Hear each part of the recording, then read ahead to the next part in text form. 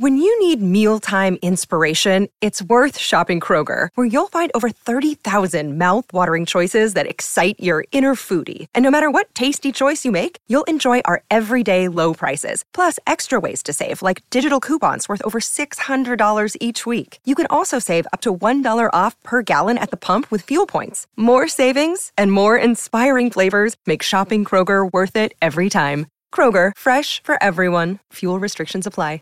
You know how to book flights and hotels. All you're missing is a tool to plan the travel experiences you'll have once you arrive. That's why you need Viator. Book guided tours, excursions, and more in one place. There are over 300,000 travel experiences to choose from, so you can find something for everyone. And Viator offers free cancellation and 24/7 customer support for worry-free travel. Download the Viator app now and use code Viator10 for 10% off your first booking in the app. Find travel experiences for you. Do more with Viator.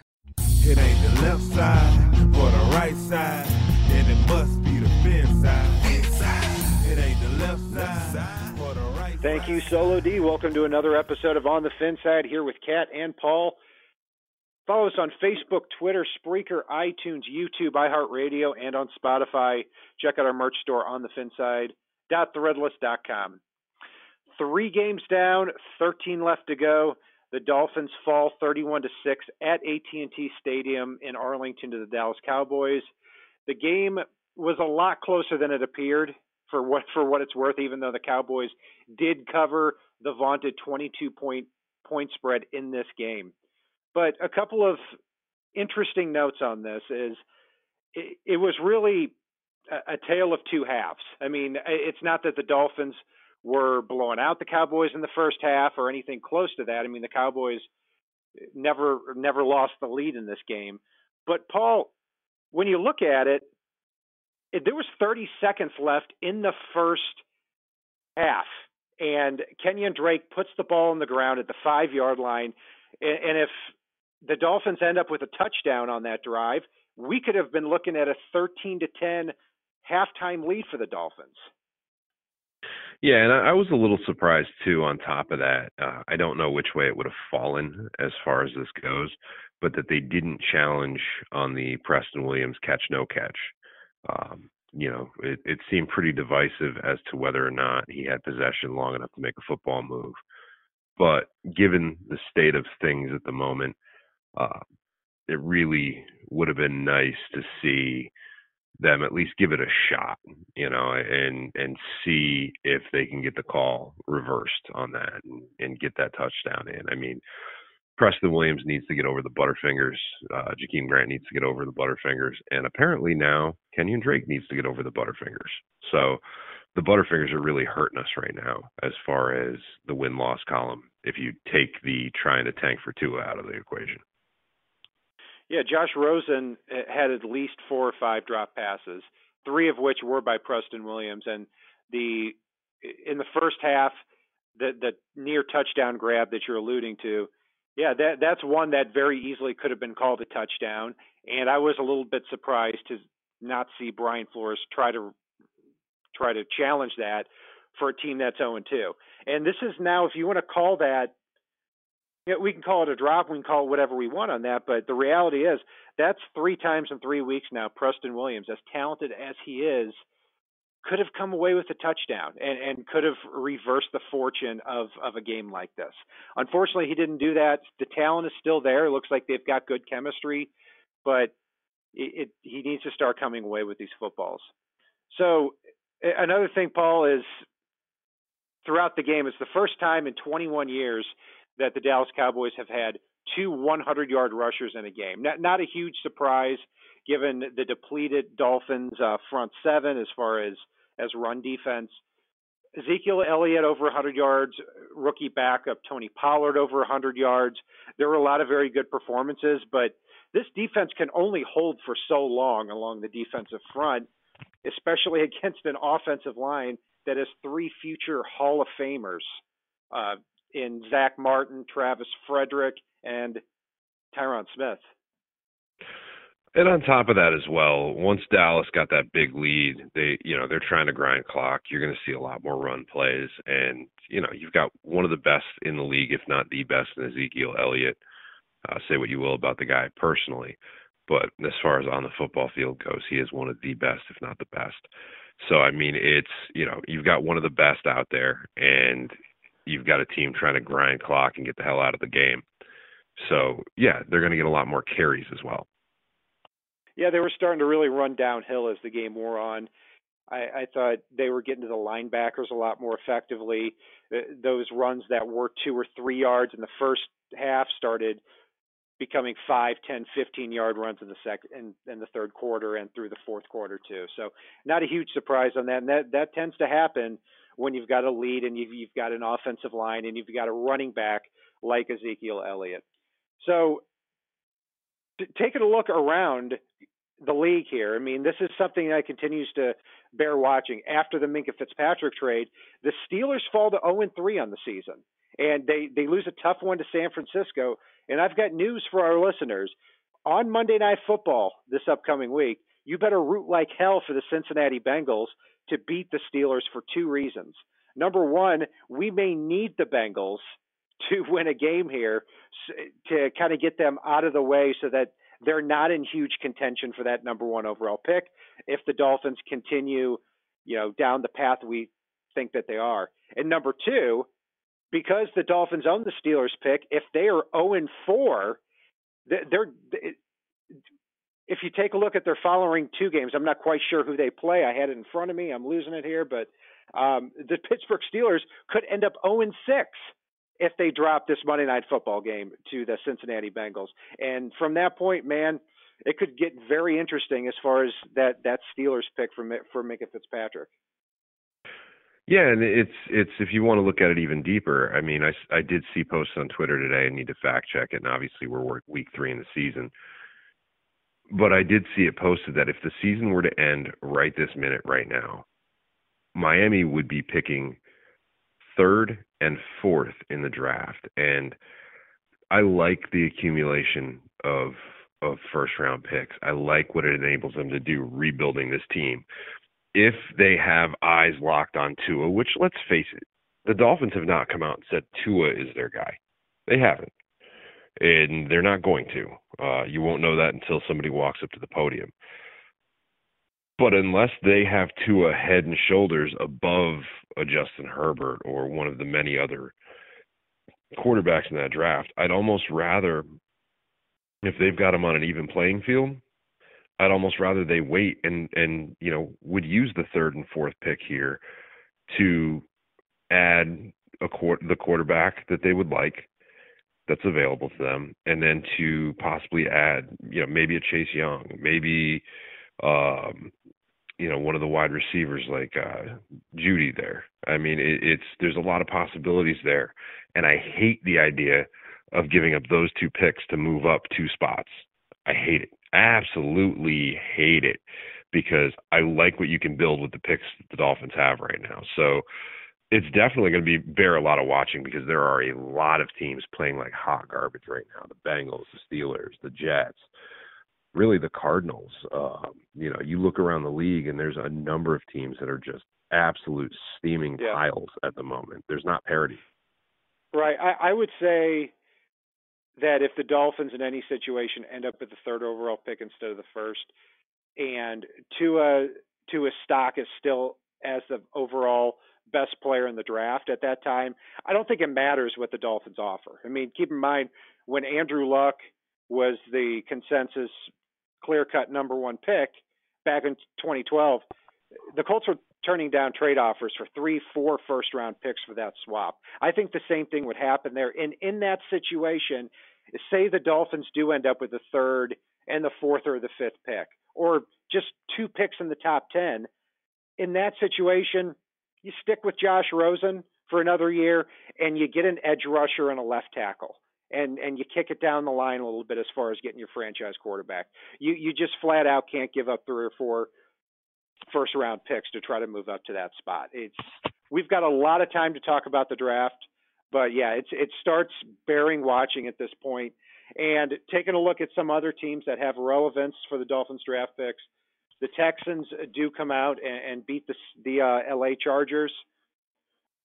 It was a game where the Texans were down 17-7 at one point, Looked like the Chargers were going to pull it out, but then Deshaun Watson performs his magic. You know, this is a team I think is going to win 10 or 11 games, if not more. I think they're going to, if not win that division, the AFC South, I think they're going to be a wild card team. And that's the pick that the Dolphins are going to have for Laramie Tunsil this upcoming draft. The New Orleans Saints pulled out a big surprise, taking down the Seattle Seahawks. A very big disappointment because I was expecting the Saints to go on a little bit of a skid here. The Dolphins own their second round pick. It's not as important as the Steelers or the Texans one, but still very important. So, you know, we're already talking about draft stuff here, and we've got a lot of Dolphins football still to talk about the rest of the year. But it's good that we did see a better performance, especially in the first half. It really is. I mean, and, you know, the NFL is talking, as we talked last week about, or the competition committee is talking about investigating what the Dolphins are doing, and et cetera, et cetera, et cetera. You know, we talked the other day about Dominique Foxworthy and his BS comments about Miami being morally reprehensible. And you look at this team, you know, I'm sorry, teams that are trying to lose don't come out after a field goal and try for an onside kick. They don't do that. Like, they don't try to surprise you with an onside kick and get the ball back. They don't try to march it down the field. They don't try to hit the deep ball. You know, if Miami was coming out and taking a knee, sure, take them as morally reprehensible. But this was a team that fought hard in that first half. And despite we're going to go with poor day from Xavier Howard, which they don't happen often, but we got one today. It really, really was a good performance in the first half across the board for the most part. Yeah, it was. And I don't expect the NFL to do shit when it comes to the Dolphins investigating. I tweeted out before that, you know, we've talked about tanking because that's the way that the roster has been aligned, whether they intended to or not. I mean, it was clear they were getting rid of contracts this year. They were stockpiling picks. They could not turn down a trade offer for Tunsil, and then Minkah Fitzpatrick quit on the team. Those are the things that happened, and that's what the NFL is going to find out if they investigate anything, which I don't think that they will. So let's hope to make the most out of these draft picks and these and the cap room the Dolphins have moving forward. Paul, let's get into the position by position grades, starting with quarterback. You know, I was very, very impressed not only with Rosen's mechanics, getting the ball up and out, but also with his seeing the pressure, which was very often, and putting the ball either on the hands of his receivers or in a place where only his receiver could get it. You know, I go back to at the end of the first half, if Preston Williams comes down with that touchdown and he catches a third down pass earlier in the quarter, we could be talking about Josh Rosen having a heck of a first half on a team that's winning.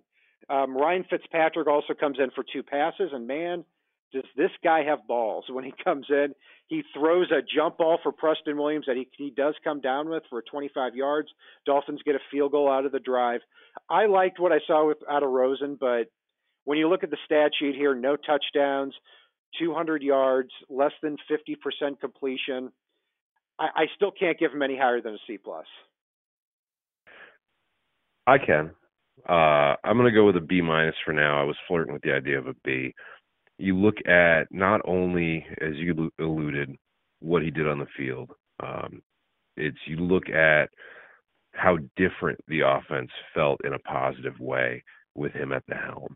You look at the fact that he was over on the sidelines, not just, you know, chattering away with Fitzpatrick or, you know, Chad O'Shea or the quarterback's coach, but like he's over on the sidelines, you know, literally going through things with his receiving corps sitting on the bench right in front of him as he's going through things, and all eyes are on him. I mean, you look at the gutsy effort he had on a few plays, both in avoiding sacks and in picking up yards on a scramble. You look at where he put the ball, the fact that he was able to throw some balls up that were contested and drew pass interference, which accounted for some of the completions that weren't, but moved the ball down the field. I mean, this was a guy that stepped in and took leadership of the team. They didn't get the win. We all know that. But you look at the way he helmed that offense and the way that the offensive line kind of pulled together for him at times against a pretty damn good defensive front. And, you know, I'm almost talking myself into a B here, so I'm going to keep with my B- and shut up. No, I can live with a B-, and I think you bring up a lot of really great points there. And I'm glad you said what you said about drawing pass interferences, because I believe 3 pass interferences were drawn in this game, and one of which was Durham Smythe draws a pass interference from Pro Bowl linebacker Jalen Smith. Incredible to see. And Devontae Parker draws a pass interference penalty too from Chidobe Awuzie. The point is, that's what happens when you put the ball up in these one-on-one situations. Ryan Tannehill did not do that in years past. He threw the ball when the receiver was open, which may sound good in theory, but the reality is you're missing out on a lot of chances when you're not giving your receiver the chance to go up and get the ball. Running back, Paul, I'm going to throw it back to you. This wasn't so good today. I was not super impressed. I mean, Kalen Ballage had 1 or 2 good runs. Kenyon Drake had a couple of good runs. But the absolute nail in the coffin emotionally in this game was Kenyon Drake coughing the ball up. I mean, you want to lobby for more carries for Drake. I want to lobby for more carries for Drake. Drake wants to lobby for more carries for Drake. But you cannot cough the ball up where he did on that series and just so egregiously. I'm going to go with a D+ for the running backs. They didn't get much per carry, and there were yards left on the field. That's exactly what I had too, and you took the words right out of my mouth. To piggyback on that, at least with Kenyon Drake, I started to see a little bit more of the mismatch possibilities with him out on the field, because Rosen did a heck of a job when the blitz was right in his face of just dumping the ball off to Drake, and Drake puts a foot in the ground and bursts forward for 10 or 15 yards. I think one time he had 22 yards on one of those receptions. And Drake ran hard in between the tackles too, and that's what makes it so disappointing that the Dolphins are down 10-6 with 30 seconds left in the first half, 1st and goal, after Durham Smythe draws a pass interference penalty and he puts the ball on the ground. I'm right there with you. It was at that point that I started saying, okay, we're not going to win this game. And that's exactly what happened.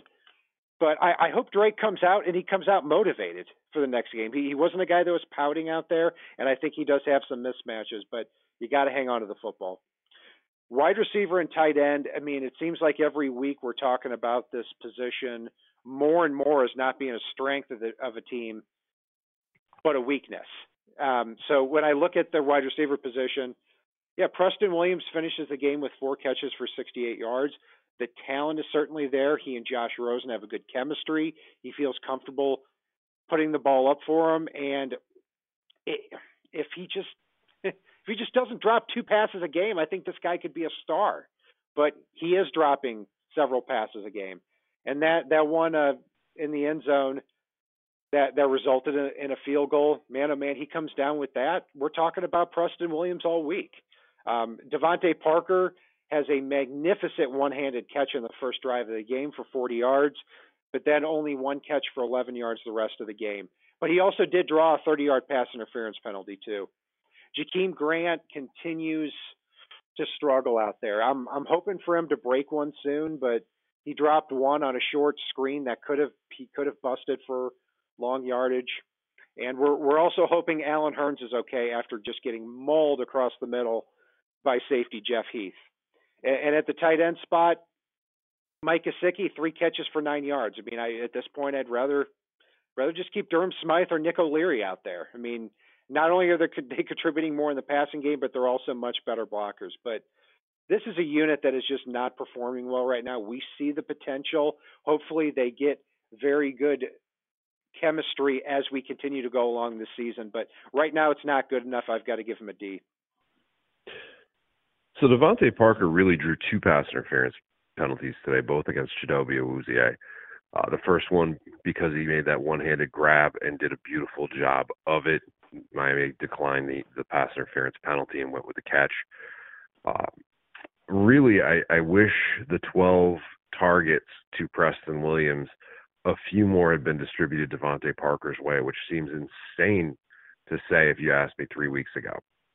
But Devontae Parker looked like a motivated player, ready to play. He was causing issues for Chidobe Awuzie, and it would have been nice to see a few more balls kind of put up for grabs to Parker. For one, he was high pointing the ball, and for two, he was getting the good position on Awuzie that forced the pass interference penalties to try to save the play, believe it or not. So I would have liked to have seen more of those, especially given the fact that, Preston Williams was targeted 12 times in this game and had 4 catches. So, yeah, he led the team in receiving, but that's 8 missed opportunities targeting Preston Williams. There's a problem there.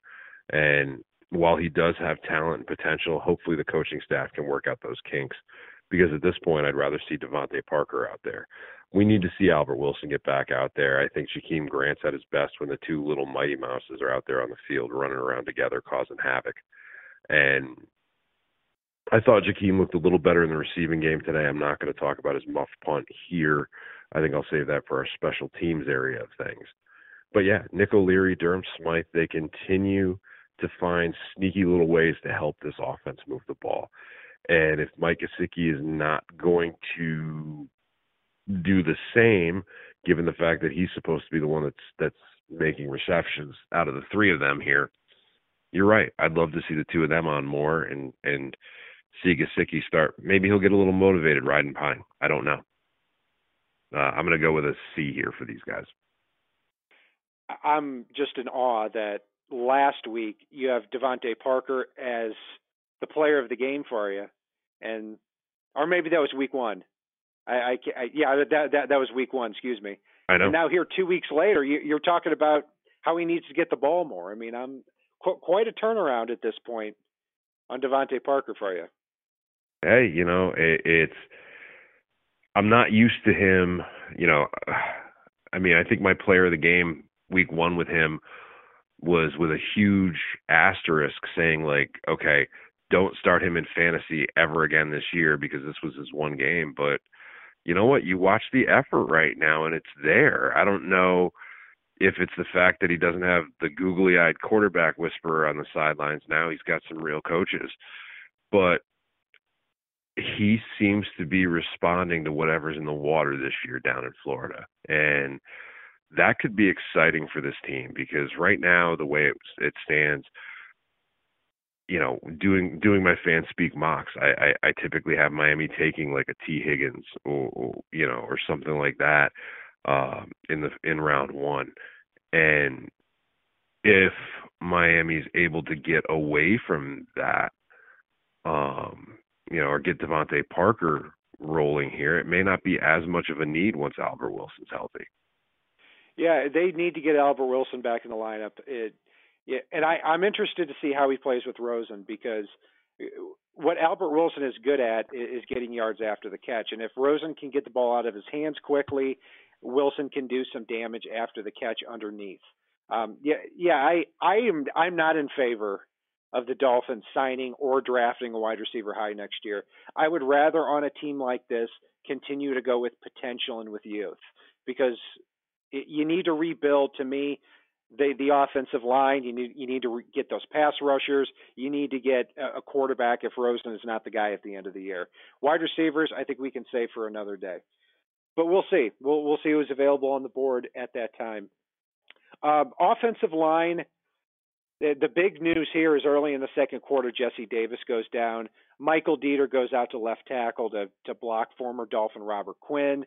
And it's just not fair for the guy. I mean, if he has 6'2" or 6'3", 300-pound guard who's a rookie who's already a little bit in over his head at the left guard spot, you kick him out to left tackle and face Robert Quinn. He was destroyed all day, and it's not his fault. I mean, he's not a left tackle. It's unfair to ask him to do that. I really don't have a whole lot of good things to say about this unit from a talent perspective. Who could? When he can get him going downhill a little bit, it's not terrible if you do that and you work off play action, which Rosen was doing pretty well in the first half. But then in the second half, this offensive line was absolutely destroyed. We need to get Jesse Davis back in the lineup. We'll check his status for next week. One positive though is Jamarcus Webb. I can't believe I'm saying it, but I think he's played a pretty good job, or he's done a pretty good job at that right tackle spot so far. I'm going to review the tape in more detail tomorrow, so I may stand corrected on that. But I can't give him a higher grade just because the talent isn't there. I got to go with a D for them too. You and I are going to differ here a little bit. I didn't hate the line today.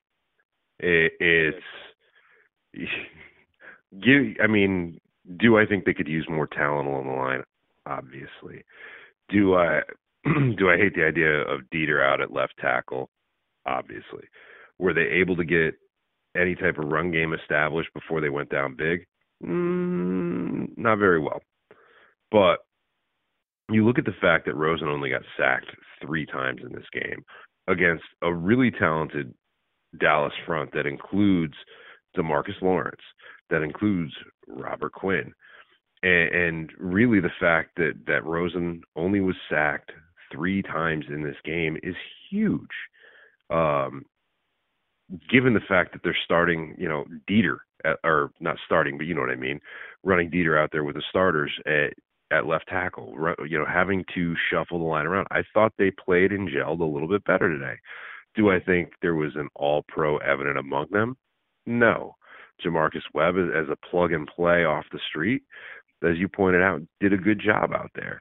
And so for me, I mean, unless I see something egregious by reviewing the game again here, I can go with a C+ for these guys because I think they overachieved a little bit and gelled as a unit on the whole today. Were they perfect? No. Were there moments of, yeah. But that's reflected in the fact that they're really getting a C+ grade. Yeah, I mean, they only let up 3 sacks. I can't believe it was only that amount. But I also credit the coaching staff for chipping those edge rushers a lot. I think you're going to see that when you review the tape tomorrow. And also, too, I thought Josh Rosen did a phenomenal job of avoiding pressure today. But there were so many times that it was so frustrating to see that especially in the second half, that the minute Josh Rosen got that snap, he was running for his life. So, yeah, he didn't get a sack, but it also ruined the play. So that's why I can't say many good things about him. And at running back, I mean, Ballage and Drake improved as far as the yardage they've got, but still 20 carries for 55 yards out of both of them. And I thought Drake put forth a lot of effort to get a lot of those yards on the ground. So I'm going to stick with my grade. We'll see. I mean, this is always one I kind of end up rewriting too along the offensive line after the show. So we'll see if that happens again. Let's move on to the defensive side of the ball now, and it was an interesting day because Xavier Howard, certainly, to me, the worst game I've seen out of him in 2 years. And it's he allowed 2 touchdowns to Amari Cooper. He was in man coverage. There wasn't much of a pass rush, but I know what Xavier Howard's about. And we'll get to that grade in a minute with the defensive backs. But along the defensive line, we could just dub in the same thing pretty much every week. Davin Gotcha does his job. Christian Wilkins does his job. They're both stout at the point of attack. Other than that, you don't see any pass rush whatsoever. Charles Harris out there has been completely useless all year. We're giving him a chance, but I'm just not seeing it out of the guy. Taco Charlton is active in this game against his former team, the Dallas Cowboys. The Dolphins claimed him just a few days ago. Charlton did come away with a sack, the Dolphins' only sack of the game, and he almost came away with a second one too. So hopefully there's a little bit something to work with there. Davin Gotcha had actually a fantastic game. We were talking about this before against Travis Frederick. This is a player that the Dolphins really need to re-sign here in the next year before he hits free agency in 2021. So, as far as run defense, I can't give him a great grade because Zeke Elliott and Tony Pollard both ran for over 100 yards. And I can't give them a great grade either because they didn't get much of a pass rush. But I did like what Wilkins and what Davin Godchaux did in this game, and I thought they did a pretty good job against the run for the first half before getting gashed in the second half. So overall, I'm going to give them a C-. So I'm right there with you on the C-, but I'm looking at it in a little bit of a positive light. And, you know, we've talked about this and touched on this a little bit in the past. There's going to be a couple of plays where a couple of players from the linebacking unit, I'm going to count with the defensive line here, because you look at Rake McMillan, they were using him as a situational pass rusher at times. Vince Beagle, they were using him as a situational pass rusher at times, lining up on the line of scrimmage as an edge rusher. Rake McMillan, if you go back and look early in the game, should have had a sack. He flat out beat the left tackle for Dallas. And the guy literally reached out and was kind of dragging him by the jersey from behind. And unfortunately, he almost got there, but didn't quite at that point. So really, I mean, that could have been somewhat of a game-changing play, whether it was a flag or a sack on that one. I mean, Rake McMillan's got a couple of those over the past couple of weeks. He's getting close. He's getting within a step. And that's something I want to watch for developmentally for him, because I know that's a new role for him. Vince Beagle, I do like seeing coming off the edge as really more of that defensive end type edge rusher role. Like you pointed out, Taco Charlton got his first sack as a Dolphin. Christian Wilkins, Davin Godchaux played very well in the middle of this game. I was kind of disappointed because we didn't see the whole John Jenkins factor in this game. But again, it's the guys that were out there, I thought, did a decent job, even though the run defense was horrific in the second half. And so, yeah, I'm going to sit there with you with the C-. But, yeah, again, there was a lot of promise that I saw here. Yeah, there was some promise, and I think Rake McMillan's a good player. My only complaint against him is that he is what he is against the pass, and that's why he's not out there dropping back in coverage. And kudos to this coaching staff for recognizing it this early. He's really assuming kind of that Dante Hightower role with New England. I mean, even Dante Hightower is known as a middle linebacker and a big guy, but he's blitzing off the edge a lot, just like Rake is in this role. So I like that. I also thought, while we're talking about the front seven, I thought Sam Aguavion is all over the field. I mean, he gets blown out a lot, but he does also stick his head in there and make a lot of plays too. He had a couple of very big thumping plays. He gets from point A to point B very quickly. I'm really disappointed with Jerome Baker right now. If you rewatch some of those longer runs, you're going to see him getting completely wiped out of the play. And that's somewhat expected for Baker because he's a little bit undersized, but he should be making it up in the playmaking department and in the range department in the pass defense, and I'm not seeing that either. So that's a little bit of a disappointment. So overall for the front seven, I'm going to give them a C-. And Paul, I think if I understand correctly, you're giving them the same. Correct. And I'm glad you said it about Baker. I was having the same thought. I mean, and I think some of that's expectation set based on the preseason we saw from Jerome Baker, where he was easily one of the two best defenders on the field for Miami in the preseason. Easily. And he's been nothing thus far through 3 games.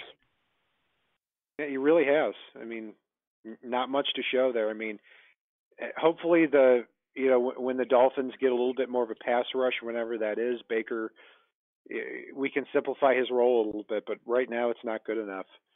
Looking at defensive back, Paul, I mean, hey, Dak Prescott came into this game with a quarterback rating of over 140, 51 for 62, and Prescott definitely had a good game. I mean, he was 19 for 32, 246 yards, 2 touchdowns and an interception, but I felt for a team that didn't have much of a pass rush, the secondary overall held up pretty well. How did you grade them out? Yeah, I can actually give the secondary a B+ here and feel comfortable. I mean, and weirdly enough, it's Xavier Howard bringing that down. I mean, Amari Cooper ran some definitely good routes I mean, that one route he ran early with the double move was absolutely dirty on Xavier Howard.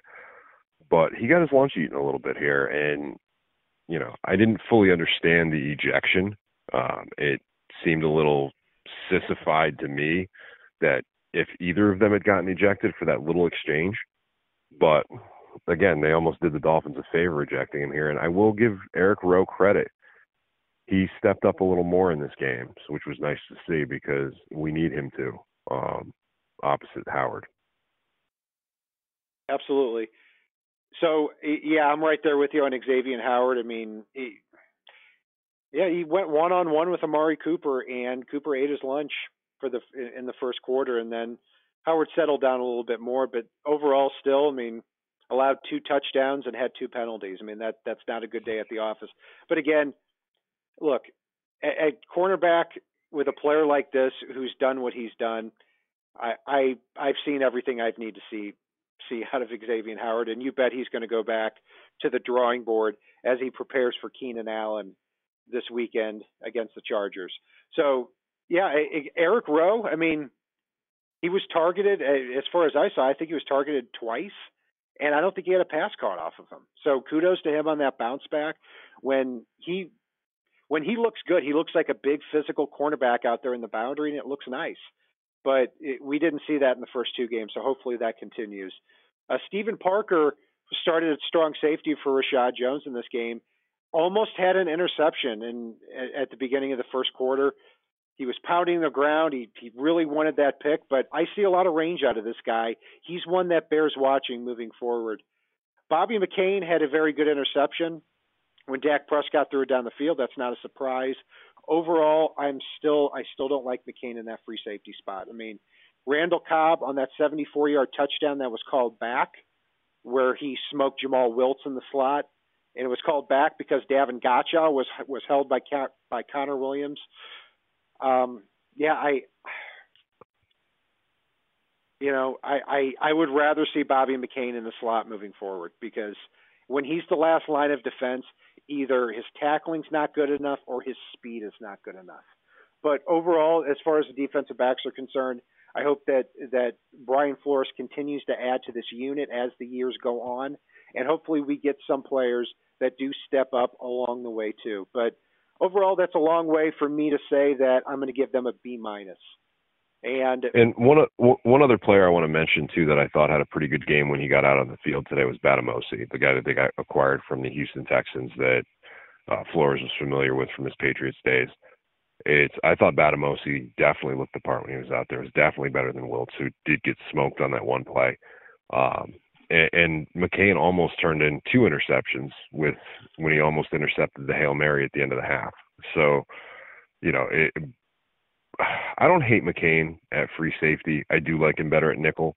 But, again, I want to see if he can grow into the role, because at worst you can slot him back to nickel next year depending on what you end up with out of the draft, which is very thick with corners and safeties. Yeah, McCain actually, he almost had another interception. It was a different play when I think he saw the ball a little bit too late and just stuck his hand up there. That near interception at the end of the first half was by Chris Lamons, who did get a lot more playing time in this game. He did miss a big tackle that I think that went for 20, 30 yards by Devin Smith, but I still look forward to seeing this guy play a little bit. When you have him and you have Ken Webster and you have a veteran like Batamosi out there, we'll see what happens, because as we go forward, the Dolphins are going to need 8, 9, 10 defensive backs in the upcoming years. So we got to keep an eye on these backups, even though they're not the ones making the big bucks.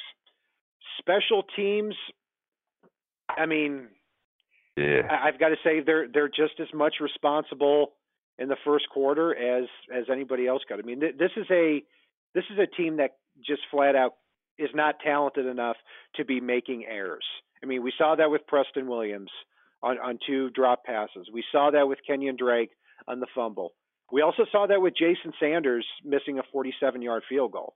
But again, kind of like with Xavier Howard, I know what Jason Sanders is about. He was 18 for 20 last year. Very good kicker as it projects. Matt Hawk needs to go. I am sick and tired of watching this guy punt the football. There is no reason why in Dallas, where with no weather conditions, without the ball about to be blocked, that once every 2 or 3 games, this guy shanks a 25 or 30-yard punt. I mean, it doesn't make any sense.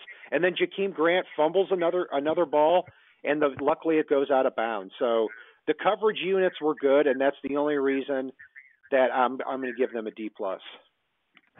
I'm going to give him a solid D. The muffed punt by Jakeem Grant, the 30-yard, Matt Hawk might as well just throw the ball straight up in the air on that punt and said, screw it, and walked off the field. I mean, that was ridiculous. And the missed field goal by Jason Sanders absolutely was a crusher. But as you pointed out, I still like Sanders in the role. I'm starting to lean away from Jakeem Grant as a punt returner, keep him on kickoffs, but take him away as a punt returner because that muffed punt is just getting to the point of being inexcusable. As lethal as he can be at times with the ball in his hand, you can't be muffing punts and expect to win. Hopefully, whatever's going on with him through 3 games, he can shake off here. Because I love the player. I've loved him since they drafted him. He should be able to do some sneaky good things, and he just isn't right now. And yeah, Matt Hawk, as good as some of his punts are, he balances those out with some really terrible ones like today. And that was just absolutely a killer in the first half between all 3 of those plays. It really was. I mean, because the Dolphins punted the ball from their own, I think it was from their own 25, which, it's not great field position for a punter, but then he punts the ball and they've got Dallas ends up with it almost near midfield. And then I believe on that same drive there, they go up 10-0. I mean, I also blame too. I'm not sure who's responsible for it on that one. I can't remember.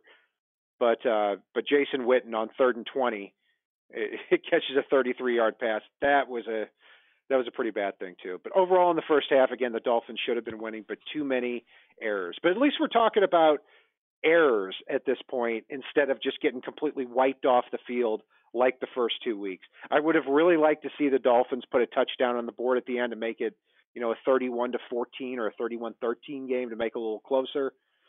Overall, Dolphins got smoked again, but at least we saw a little bit more progress in this game. And I think with Josh Rosen slinging the ball the way that he did today, that could instill some confidence in this team as we get into the weaker part of our schedule here. Yeah, and I mean, you hit the nail on the head with the weaker part of the schedule. If you look at the 3 teams that Miami's gotten beat by in the first 3 weeks, they're 3 of the strongest teams in the NFL right now. The Ravens are a damn good team. The Patriots are obviously the Patriots. And, Dallas is pretty much a shoo-in to win the NFC East, barring something catastrophic. So, you look at the fact that they're getting beat up by those teams, and they really hung in today. They hung in with the Patriots through 2 quarters pretty much. And, there's signs of life from these guys, even though they're working with a depleted roster, which should really build excitement for a lot of fans that with a depleted roster, they've been able to do some of the things they have over the past 2 weeks. So when they're able to restock the cupboard next year from free agency, from all those draft picks, it should get even more exciting and competitive from this team. So keep an eye on that. I mean, and take it with a grain of salt, the fact that they've gotten blown out so far. Yeah, I mean, I understand why the normal fan is not excited about anything that's going on here, especially anything in this game. But when I look at what happened today, I see a team that talent-wise is just not ready to compete. But the encouraging thing is I have not had a negative thing to say about the play calling of Chad O'Shea in the first 3 games. I haven't had much of a problem either with the play calling of Patrick Graham and Brian Flores. And I think there's something to be said about that. I think the players look a lot more well-coached. They're in the right spot a lot more often. And there's something to be said about that. It's just not showing in the results right now. I mean, if the Dolphins had played in the first half, or in the second half, like they did in the first half against the Cowboys and against the Patriots, it could have been a lot closer of a game. But still, as it stands, like Bill Parcells used to say, that's a scoreboard up there. That's all that matters. And right now, the Dolphins on the season are losing by a net of about 120 points. So not good enough, but we're going to add talent as we go along here over the next couple of years. Paul, anything else you want to add on here tonight? No, I mean, it's just take it with a grain of salt. Look at it like an extended preseason, like you were saying before, and keep an eye on young players. I mean, this is Miami's chance to unearth a couple extra diamonds in the rough out of what they've got on the roster right now. Well said. So, Paul, who was your player of the game, and who was your Coke Bus player of the game? For player of the game, I've got to go with Rosen here. The tempo change, the leadership, everything else. I know he didn't knock it out of the park on the stat sheet, but for me, what I saw from Rosen and the promise I saw from Rosen as we move forward here, I'd definitely throw Rosen right there in the conversation. As far as my Coke Bus player of the game, this is going to be a rare one that you'll probably, hopefully, never hear from me again, but I'm going to throw Xavier Howard in there. One of the best things he did in this game was get himself tossed out, and that says a lot about how this game went down for Xavier Howard, somebody that is easily one of the top cornerbacks in the NFL, but unfortunately did not have the best of days today.